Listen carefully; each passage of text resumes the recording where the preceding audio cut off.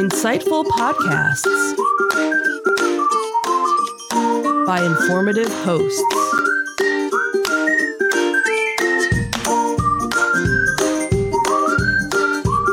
Insights into Things, a podcast network.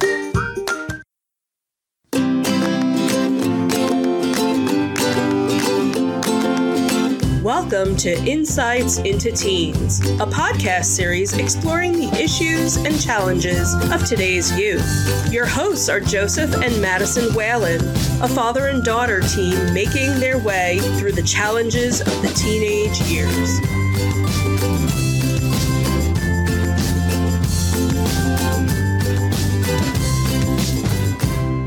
Welcome to Insights into Teens, episode 79, Back to Remote Schooling. I am your host, Madison Whalen, and my co-host, Joseph Whalen. Thank you, Maddie. How are you doing today? I'm doing better than how I was on Thursday. What happened on Thursday? I had a bit of stuff done on my mouth. It was my orthodontist appointment. I got my appliance out, but I got a lot more brackets on the teeth that didn't have brackets before, so that's fun. Wow. You know, we should probably have another podcast revisiting where you're at with your braces, since that's what kicked off this entire podcast series. I wonder. Stay tuned, everyone. Okay, so today we are going to be talking about going back to school in 2020. Now, as we all know, with the whole pandemic going on, things are going to be very different. Schools have gone back, and we've seen the results, and that's what we're going to talk about today. So we are going to look at what the return will be like during COVID-19, and then we will look at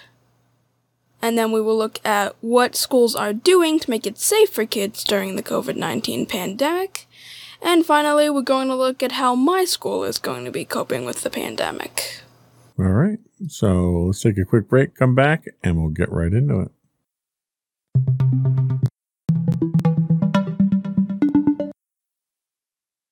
Alrighty, so, for our first segment, all the information we have is found on a website called www.unicef.org, right? UNICEF, United Nations Children's something. Okay. So, life during the pandemic has been difficult for parents and children alike. The return to school is a very important step in the journey, but many parents and students have questions concerning this year. Here's a bit of helpful information of recent information we found. I think I said that way too much. That's fine. So before we get into this, one of the things that's worth talking about was the apprehension that Mommy and I had about you going back to school.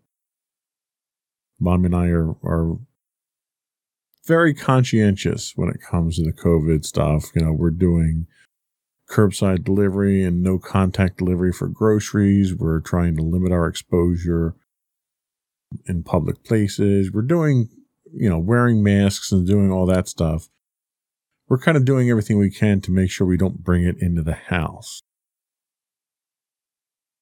But when the prospect of you going back to school came up, Mommy and Daddy were very much against the idea because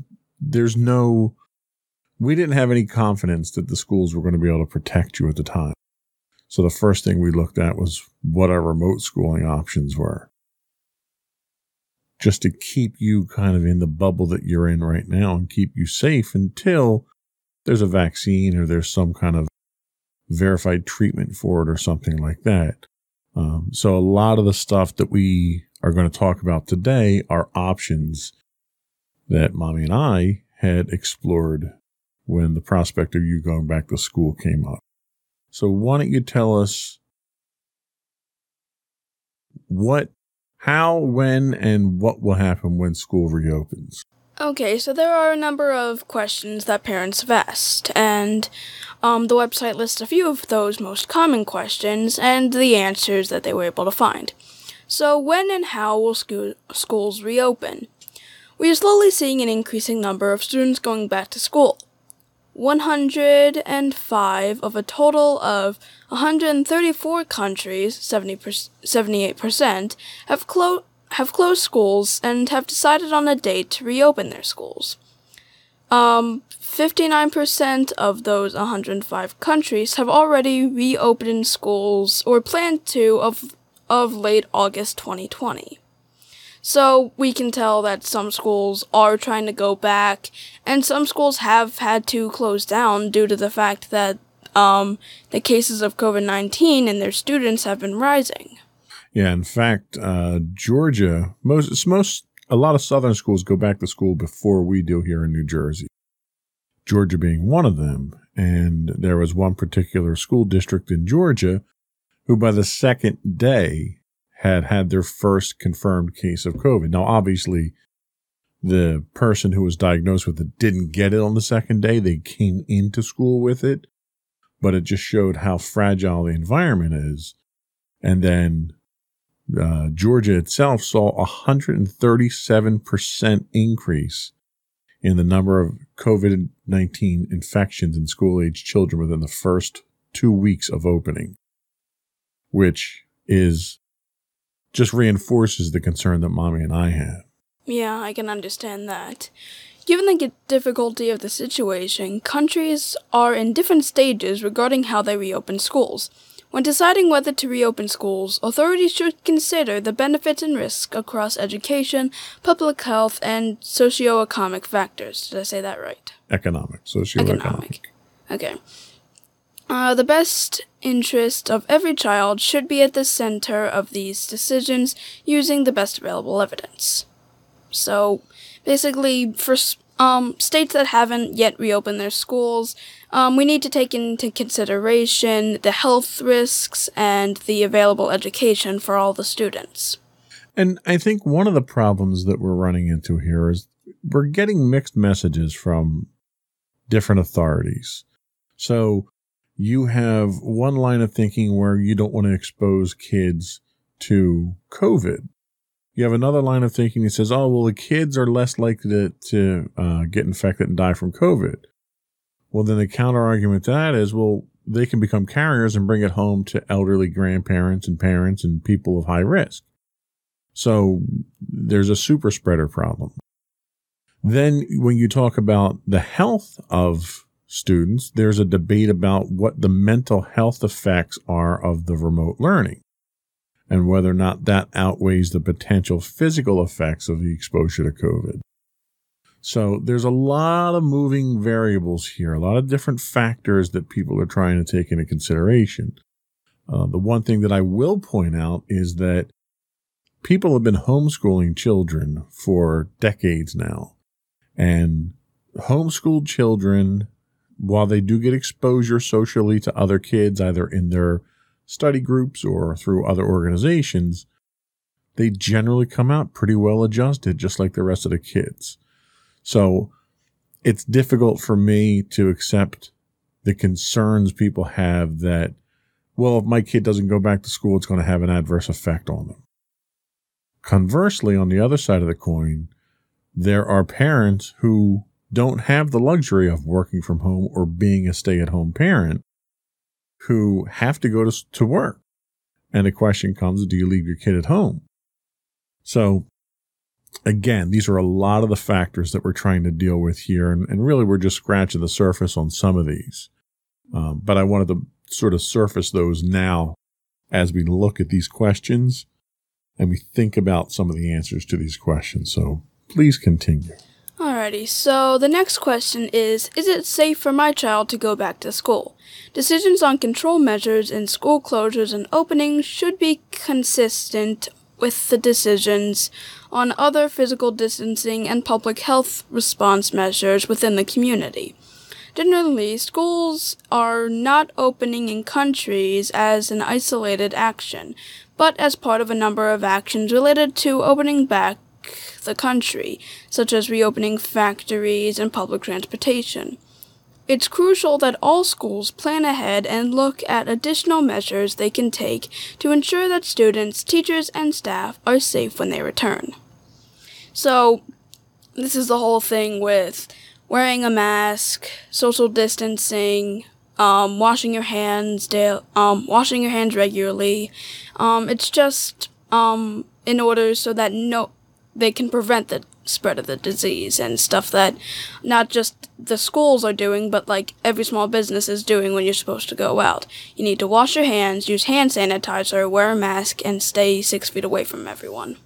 Yeah, and I'm seeing even the same kind of impact on work, where at work we've got hand sanitizer everywhere.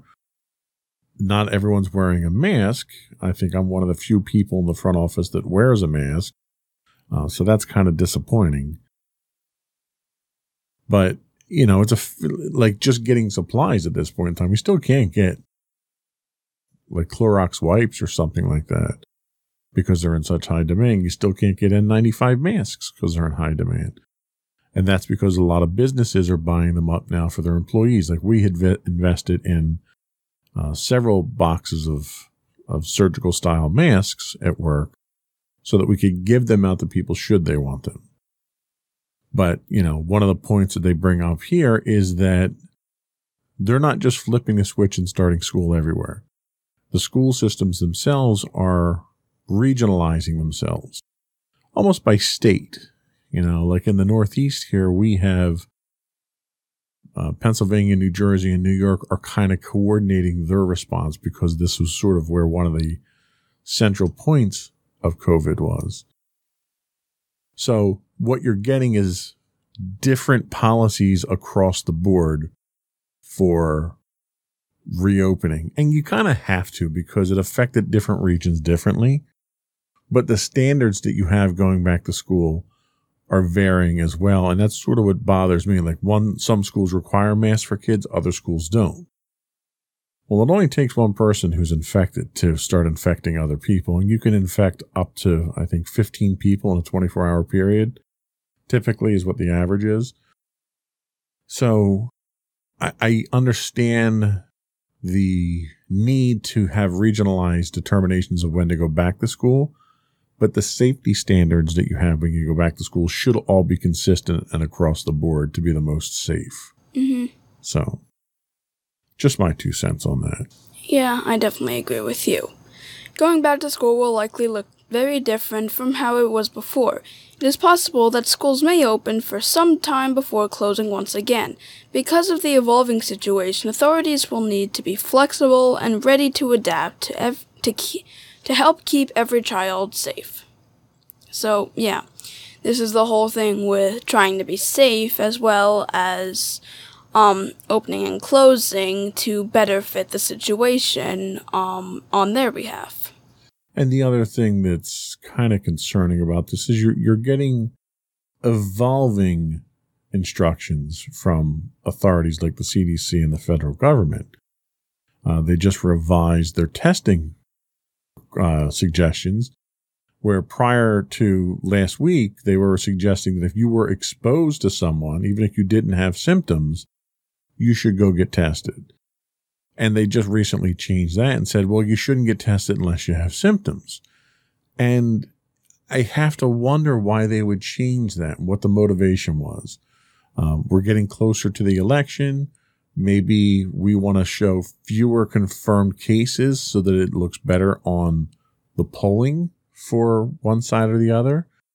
Maybe we're coming into flu season and they want to try and restrict the supply of tests because they know they're going to have a surge.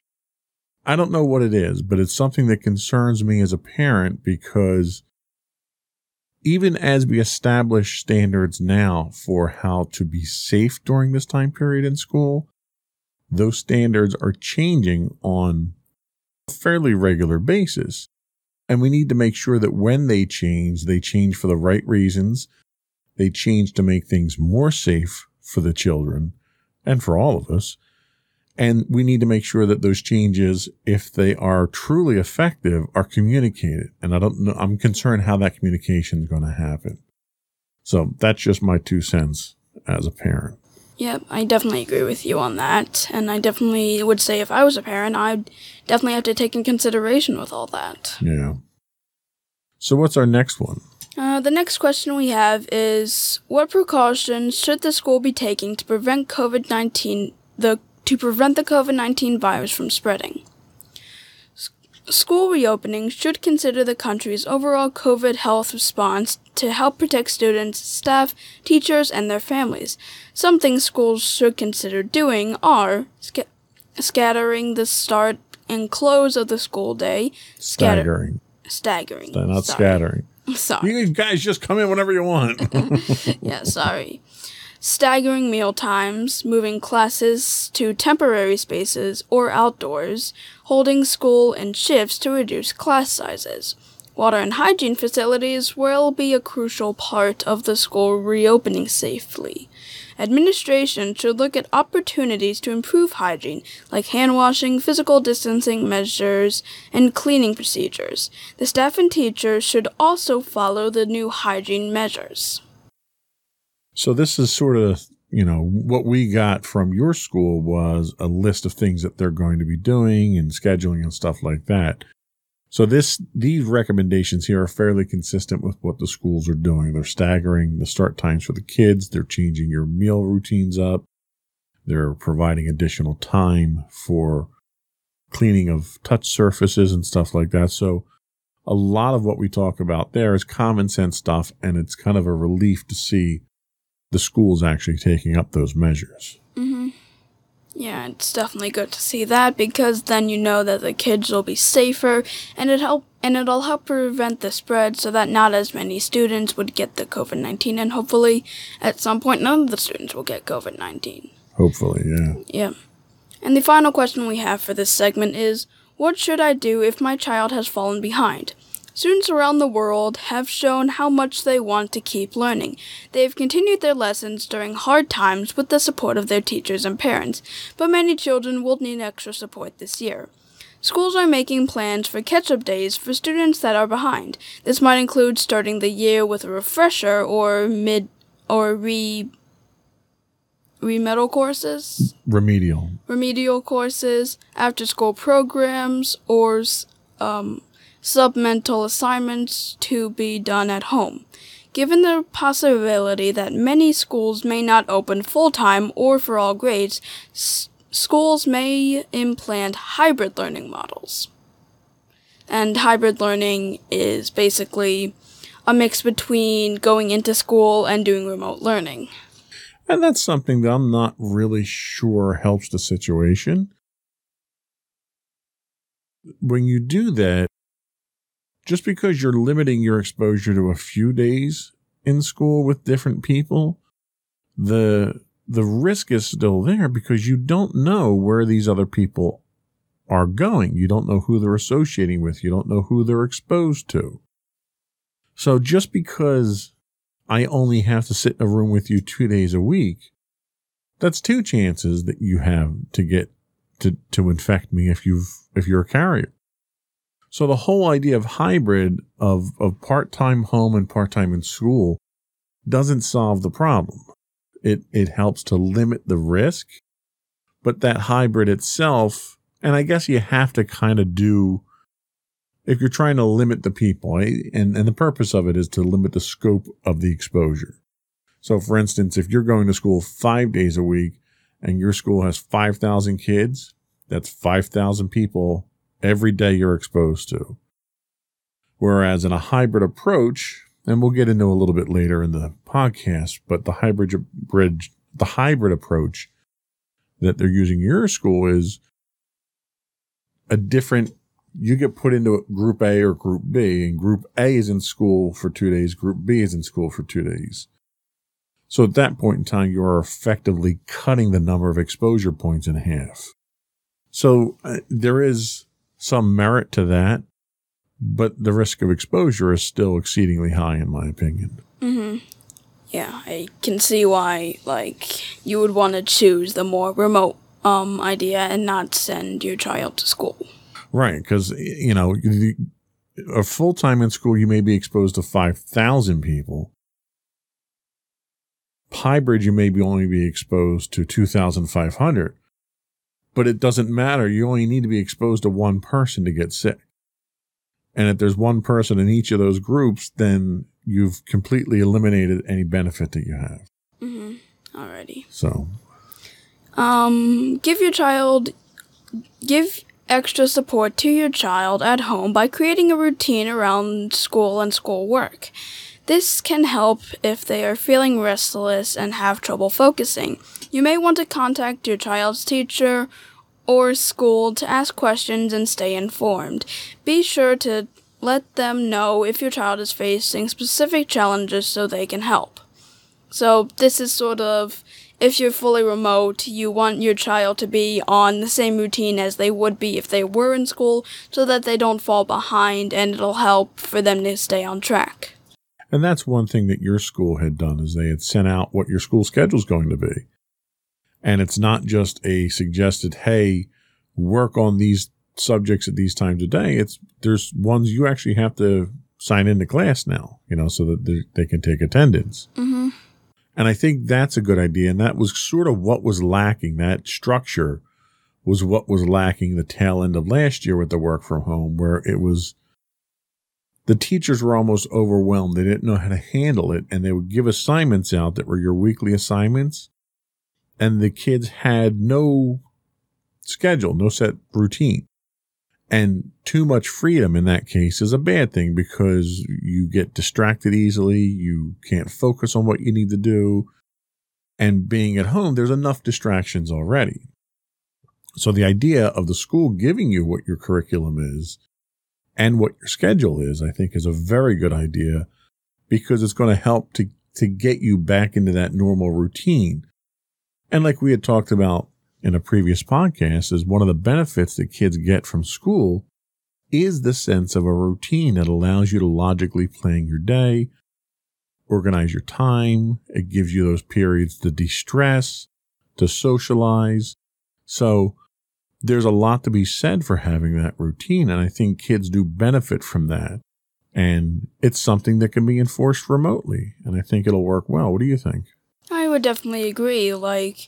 By the end of the school year, there was no real structure, and I learned that students weren't doing the work, probably because there were way too many distractions, or they just didn't want to do it, and the teachers really had no way of stopping them. So I definitely think that their new approach to it, with having a set schedule that you need to at least sign in for so that they can take attendance, is definitely a much better structure than they had by the end of the year. Yeah, and I would tend to agree with you there. Alrighty, so that's the end of our first segment. When we come back, we'll talk about what schools are going to do to make it safe for kids in the COVID pandemic. Okay.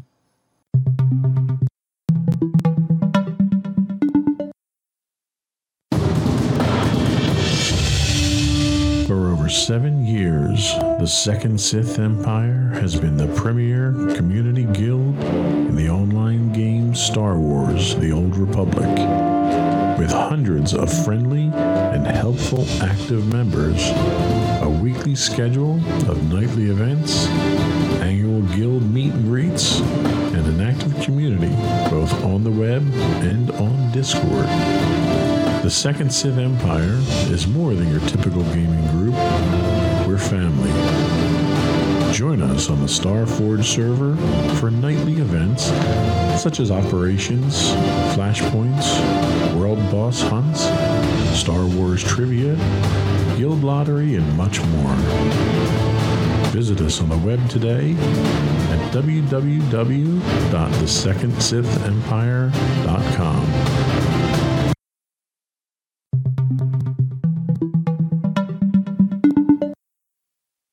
So now we're going to talk a bit more about what schools can do to prevent the spread of COVID-19.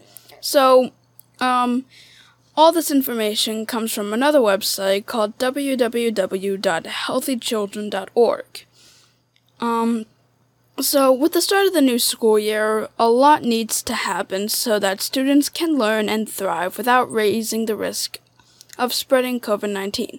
The goal is having the children attend school in person, which is how they learn best. We'll only be safe when a community has the spread of the virus under control. And then, when it is possible to reopen a school for in-person learning, a layered approach is needed to keep students, teachers, and staff safe. So, students have been learning in person for years, but they've also been learning remote for years. But when students need to go into school, the schools need to take better approaches in order to prevent the spread of the virus. Wouldn't you agree? I would. And I think, there are simple things that you can do. Like one of the things is your common indoor entryways or your doors. You keep the doors open.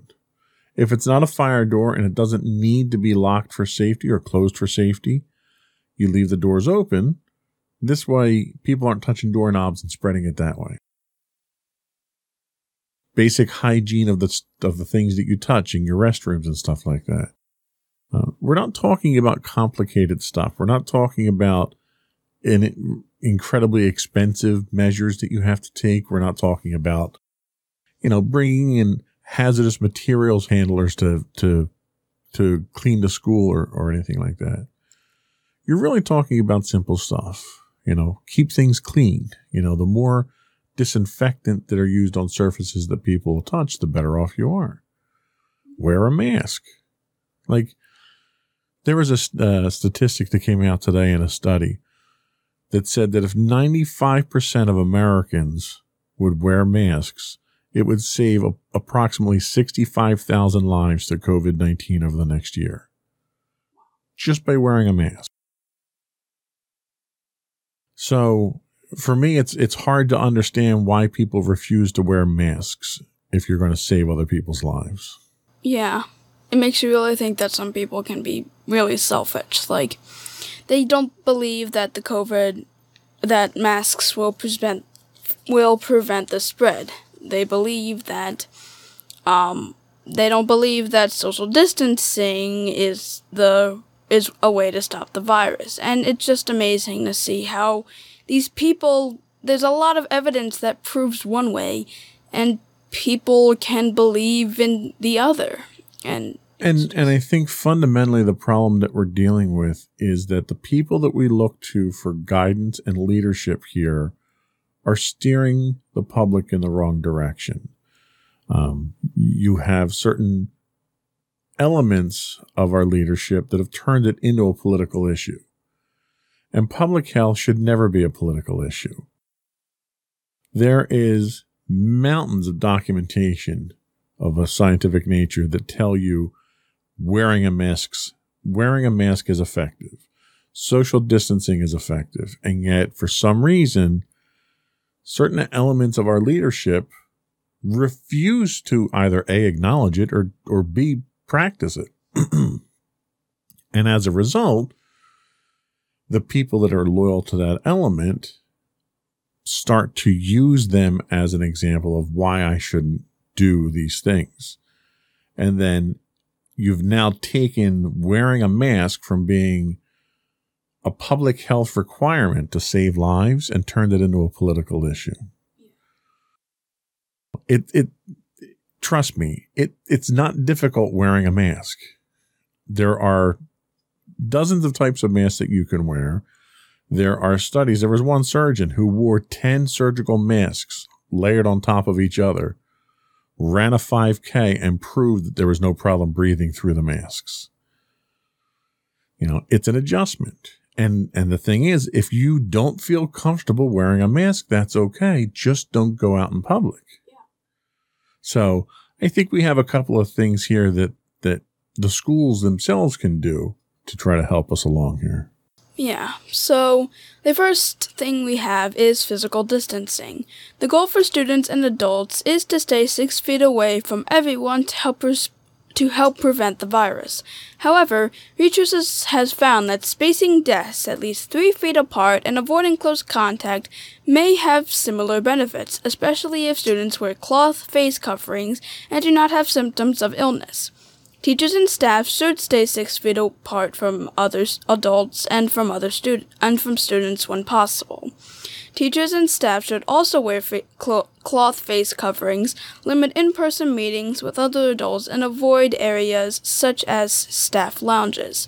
So, this is the whole social distancing.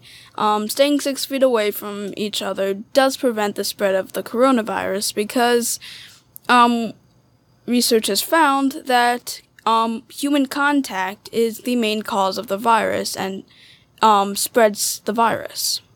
That's correct. It can transfer via air, but it doesn't survive long in the air without being on a surface. I mean, it's common sense. What else do we have? Next up, we have cloth face coverings and hand hygiene. All children over age of 2 years and all adults should wear cloth face coverings that cover the nose and mouth to stop the spread of the virus.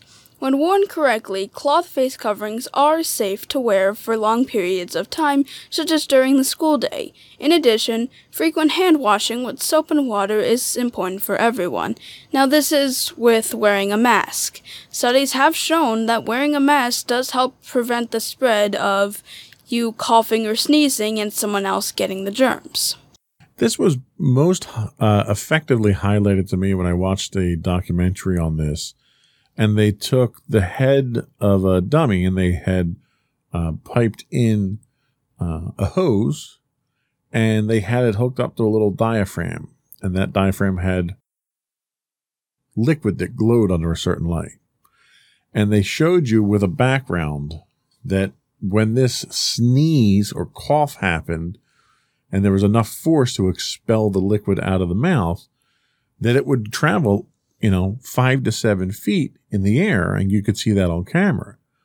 Then they were trying different types of masks, and every type of mask that they tried was effective at limiting the amount of that liquid that gets out. Mm-hmm. So it's very clear proof that putting something over your face, other than your hand, if you cough or sneeze or talk or breathe, is effective at lowering the exposure of the people in the room around you. Yeah, and it's important to note that wearing a mask does not, stop you from getting it. It stops you from spreading it to everyone else. So whenever you're in a room wearing a mask and no one else is wearing it, you're not going to be safe. Everyone has to wear a mask in order to prevent anyone else from getting it. That's a very good point. You wearing that mask is just you stopping it from spreading. That technique only works if 95% of the population does that. Yeah. Otherwise, if you're in a room with 10 people and one person's wearing a mask, 9 people could be spewing that virus around. If 9 people were wearing masks, only one person's spewing it around. So, I mean, I can't fathom another way to make that point so clear. Yeah. Of how important wearing masks are when you're around other people. Exactly. Next up is classroom changes. To limit student interactions outside the classroom, schools should consider having teachers move between classrooms rather than having students fill the hallways during class passing periods. Allow students to eat lunches at their desk or in small groups outdoors instead of in crowded lunchrooms. Leaving classroom doors open to help reduce high-touch surfaces such as doorknobs. And like you said before, leave the doors open because touching the doorknobs is a very common thing that students do that will continue the spread of the virus. So keeping the doors open would be safer. Absolutely. And the other thing that they point out here, which frankly I haven't seen suggested in your school district, and that's to keep the kids all in one classroom and have the teachers change the classrooms. Now, how do you think that would have an effect on the way that you normally learn? Do you think it would work or not work? I mean, I would definitely think it would still work. Having the students walk through the hallways, especially when I was in middle school, it was very crowded. And, I couldn't get by without, bumping into someone. And, do you really want that going on? Even wearing masks, that's not social distancing, and having kids run through the hallways in order to get to their classrooms is definitely not the safest thing.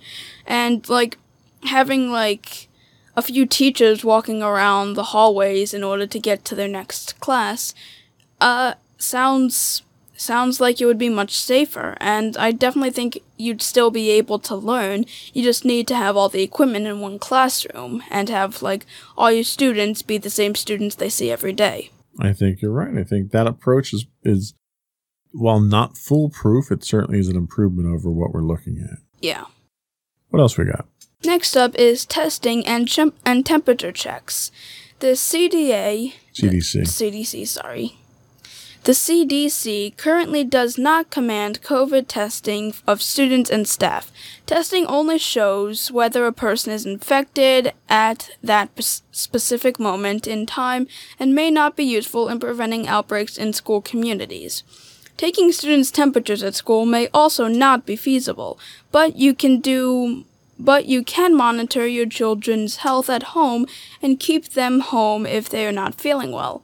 Schools should frequently remind students, teachers, and staff to stay home if they have a fever of 100.4 degrees F or Fahrenheit or greater, or have any signs of illness.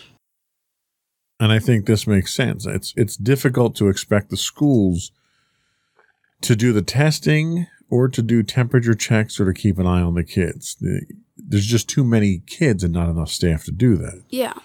So it's incumbent upon the parents at home to help this process out by having the ability to do these tests. Not obviously a COVID-19 test, that's a little extreme, but you should know if your kid's showing symptoms, if they're running a fever, if anything is amiss where they might feel off.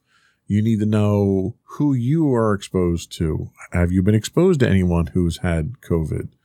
Has anybody else in the house? Like, these types of contact tracing things and the temperature checks are the things that need to happen at home before you potentially send a child to school to get other kids infected. Yeah, and it's just like when you go out in general. Like, if you're sick or feeling any of the symptoms of the virus, then don't send anyone out, because then you could potentially infect other people that you're around, and then they can infect their families or anyone else that they are around at home. Absolutely. So I would definitely say that it's on the parents at that point, because it's not the school's responsibility. Like, they can try and take the temperature, but like you said before, there's not enough staff and there's way too many students in order to do the testing or take the temperature. Yeah, it's one of those things where the responsibility of the safety of our kids still is with the parent. Schools can help, businesses can help, the government can help, but ultimately as a parent, I'm responsible for your safety. So I have to make sure that if I'm sending you to school, I'm sending you to school knowing in good faith that I have no reason to think that you're sick or compromised in any way. Because if I send you to school and you're sick, not only am I risking your health, now I'm risking the health of all the other people that you're exposed to. Mm-hmm. And as a responsible adult, I can't do that in good conscience. Yeah. So, speaking of exposure. Yep, that's our next topic, exposure. While current evidence suggests that students younger than 10 years may be less likely to become infected with COVID-19, and less likely to spread the infection to others, schools still need to plan for exposures. If a student or staff member has close contact with someone known to have the COVID-19 infection, they should be quarantined for 14 days from the day they were in close contact. Close contact means being within 6 feet of the person for at least 15 minutes. A person is known to be infected if they have a laboratory confirmed infection or illness consistent with COVID-19. That's again, you need to know if you're exposed. We had an incident at work where we had 2 guys happen to go to a party on a weekend and came back, and I found out a few days later that somebody at their party was tested positive. They got tested and they were positive, but there was a brief period of time where they were in the office and could have exposed people to it. So contact tracing, which is what they refer to this as, is knowing where you've been, who you've been in contact with, and who they potentially may have been in contact with. And the problem with that is the more people that you're in contact with in the more different locations, the more difficult it is to track where one of these outbreaks happened. So you may have been exposed to someone who may have been exposed to someone who may have been exposed to someone, but the person that you're exposed to was completely unaware of the exposure. Mm-hmm. So it makes it very difficult to track. So one of the things you can do is limit your exposure to other people and infection points. Yeah. And that's one of the things that the schools can do by doing these hybrid approaches, by having the teachers move classrooms. There's lots of different ways, putting the plexiglass borders around desks and stuff like that for physical separation. So there's a lot of different things that you can do to try to improve this chances. Mm-hmm. Next up, we have symptoms at school. School nurses should take the temperature of anyone who feels ill during the school day, and there should be a significant area to separate or isolate students who are not feeling well. To stay safe, school nurses should use PPE, personal protective equipment, such as N95 masks, surgical masks, gloves, disposable gowns, and face shields. So, this is sort of going on to the school, like taking the temperature at the beginning of every day. If a student isn't feeling well and the parents didn't notice, they should go to the school nurse and have the school nurse check them. And I definitely agree with the fact that they should have areas where anyone who is infected should just sit for a little until their parents come to pick them up. I agree. That makes sense. Yeah. And finally, we have cleaning and disinfecting.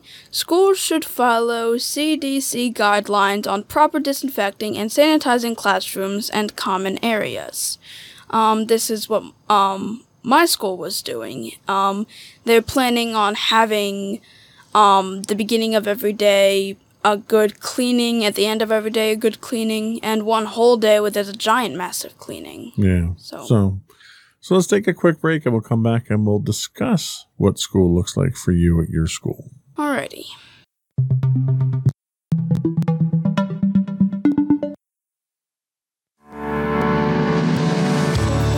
Insights into Entertainment, a podcast series taking a deeper look into entertainment and media. Our husband and wife team of pop culture fanatics are exploring all things from music and movies to television and fandom. We'll look at the interesting and obscure entertainment news of the week. We'll talk about theme park and pop culture news. We'll give you the latest and greatest on pop culture conventions. We'll give you a deep dive into Disney, Star Wars, and much more. Check out our video episodes at youtube.com/insightsintothings. Our audio episodes at podcast.insightsintoentertainment.com, or check us out on the web at insightsintothings.com.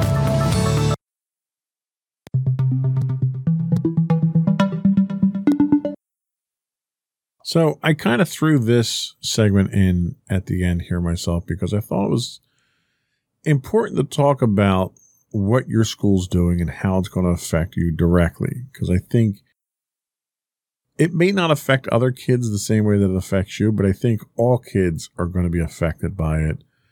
And I think it's worthwhile to have the discussion of how you feel about how it's going to affect you. Mm-hmm. So your school's going on right now, the first, I think, month they said it's going to be all remote. Is that correct? Yep. Even if you are going to be going into school 2 days a week, the first month is going to be fully remote and no one's going to be going to school for the first month. Okay, so they're taking that extra precaution of, all right, let's get remote schooling going for everybody. Let's not bring anybody in. This way, if something happens, everybody's set to do remote schooling at that point. Yeah. But if everything works out and they start going back to school, they're going to be doing a hybrid approach, right? Yep. So you've got 4 groups. You've got A, B, C, and R, which makes me wonder who does the alphabet at your school. So A would have you going in Which days? I think it would be Mondays and Thursdays. And then B would be? Tuesdays and Fridays. And then C would be every day in except Wednesday. Yep, because Wednesday was supposed to be the whole giant cleaning day. So it's worthwhile to point out here that that approach is stupid. And I'll explain why. So if you have your first group come in on Monday and Thursday, and your second group comes in Tuesday and Friday, then anybody who came in with infections with anything on Monday would have contaminated the area on Tuesday, which is then cleaned on Wednesday. So if you're going to do that, why wouldn't you have Group A come in Monday and Tuesday, keep the exposure to that group alone, then clean on Wednesday, and then bring in your second group and keep their contaminations within themselves, and then clean on the weekend so it's clean for Group A to come back in. So that's why I think it's kind of silly. The C group, which is in 4 days during the week, is exposed to everything, but these are mostly going to be special needs kids, I assume, who really don't flourish very well with remote learning and kind of need that hands-on approach. Mm-hmm. And then R. So you're R. Yep.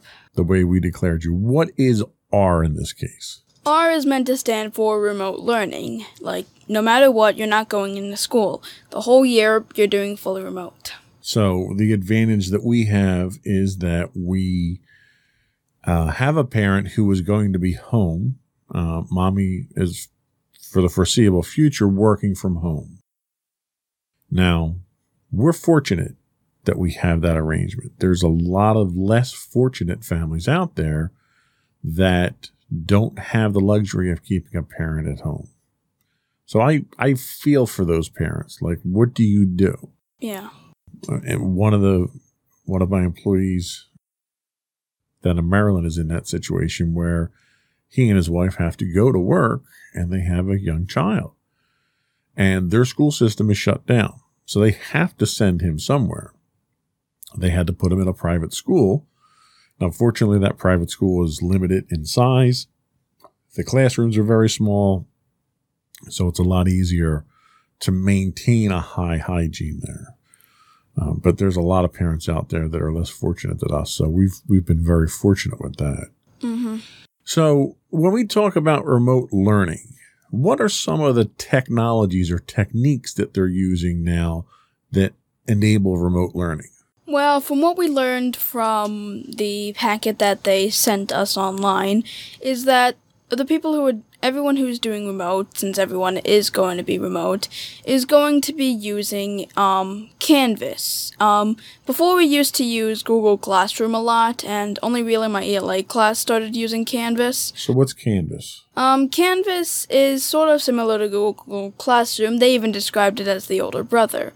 So Canvas is meant to be a place where you can put assignments on. There'd be a specific time, and I'm assuming that they'd be able to take attendance on it for different classes. At least that's what I heard, because they are going to be taking attendance, making sure that everyone who's remote schooling is doing their lessons. So what do you think are some of the challenges that you're going to run into with this system of remote learning? Well, I think that first up, the stress that the students might feel. Like, they'd be sort of stressed if, like, they're at home and they might feel stressed that they have to get off of their classroom at a certain time in order to be seen as not absent for another one of their classes. And I know that some students can finish up early, but there are a lot of students that don't have enough time for that and might have to do more work after they finish up with all their classes. And I'd imagine that won't be as good as just finishing a class and then going onward. Right. Because I know a lot of students don't like doing homework. Another thing is the distractions. We talked about this earlier. There's a lot of distractions at home, and students have the potential to procrastinate. And I wouldn't, and a lot of students might not do well in school if they don't get on their lessons and just procrastinate with all their work, causing more stress on them and causing their performance at school to go down. So there's a lot of challenges to come with remote learning because unlike going into school, you can't tell that a student is fully online unless they log on and make sure that they're online. It's not as easy because most teachers take attendance at class and need to know and can see the empty seats. But it's slightly harder online because there's a lot of ways to fake that you're online. And some students who don't want to do the work probably just pretend to do the work. And I think ultimately in the end, whether you're in class or you're working remotely, if you're not learning and you're not doing the work and not producing, it comes out in the end in tests or deliverables. Yeah. And that's the same way the real world works. Yep. So you mentioned going from one class to another and having to log in. Let's talk about what the schedule looks like and how they're going to keep you to a schedule. Yeah, so we when the packets were released, everyone had gotten a schedule, and we had schedules before when the school year first started. Like I first had to go to homeroom, then I went to math for 2 periods, then I went to science, lunch, all that stuff. So they actually had a similar schedule. And my schedule is mainly the same, except my 2 final classes, which were PE and ELA, were switched. So now I have ELA for 7th and 8th period and physical education for my final period. So my schedule is kind of the same, and I think that most of the other students have similar schedules as me, So now how is it going to work? Is there a sign-in sheet? Is there a checkbox? Or you just have to log into the Google Classroom or the Canvas and they can see that you're online? I'm still trying to figure that out. I think it's more of log in, do the work, and over a certain period of time they might mark you in, but I really don't know. They didn't fully describe it. All right, so we'll learn how that is in the first week or two, I'm sure. What about transportation? Prior to isolation and quarantine, you were taking the bus to and from school. How is that going to look? Obviously, being remote, you're not going to have to deal with it. But how are kids who are going in going to deal with that? Are they packing the same number of kids on a bus? Are they running more buses? Do we know anything about what they're doing transportation-wise? Well, they definitely recommended that parents should be taking their children into school because you got to think that the buses aren't just used at the middle school. They're used at, like, the high school, and the buses can be used in, like, other schools. And honestly, that's just a health risk waiting to happen. Like, they could clean the buses and limit, like, the people on the bus, but I don't see that as very effective. So they would definitely recommend that parents would take their kids to school. But there are a lot of families out there like ours whose schedules don't meet with our school schedules. Like, I mean, you guys can somewhat drop me off. Mommy even goes into work early after driving me to the bus when I rode the bus to school. But picking me up, I finish out like hours before you guys are done with work. So a lot of parents don't have schedules that meet with the school schedules. Like when I went to elementary school, I had to go to before and after care because the schedules didn't meet with your schedules. Yeah. And I'd imagine other parents have that problem as well. Yeah, I'm sure. So we got a couple minutes left here, and I kind of just sort of wanted to open this up to an open discussion. And I'm curious, this is very strange. Everything we're going through is very strange, obviously. But the way that we're trying to get back to school and get back to our routines, just off the wall and unprecedented. What are some of the things that worry you or that you're concerned about or you just don't have the answers to yet? Well, I worry about the younger kids. And I worry about the parents that have to take care of the younger kids. when I had to come home from school earlier than you guys, I was old enough to stay home for a few hours and do my work, and you guys could trust me. But parents whose schedules don't meet with the school and have much younger children, it's much harder, and I can feel like how they're confused about everything and how they're way less fortunate than us at this point. And I can also imagine that there are some jerk kids that at school, even if you're trying to limit the contact, they'll, like, the jerks could, like, lick their hand, like, oh, coronavirus, and, like, you know, tease the other kids. Right.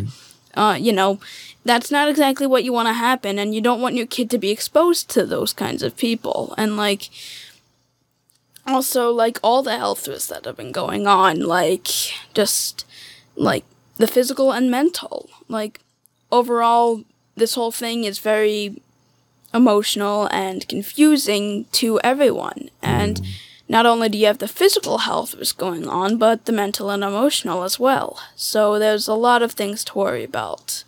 And,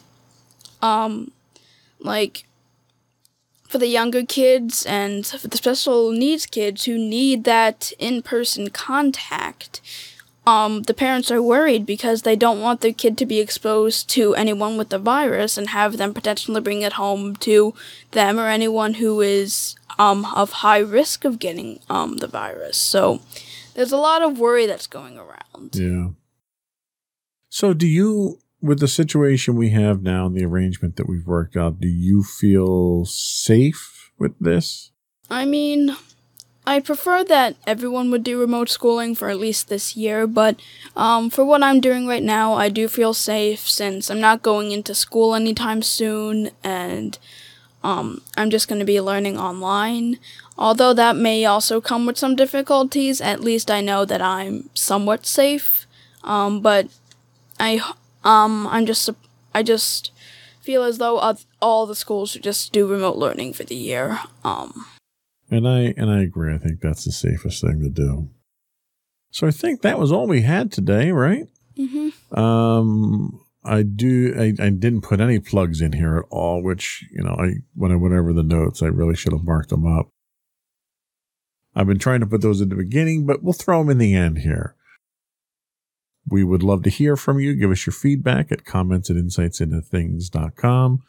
You can catch all of our podcasts, our audio versions, as Insights into Teens on Apple, Spotify, and any of your favorite podcast applications.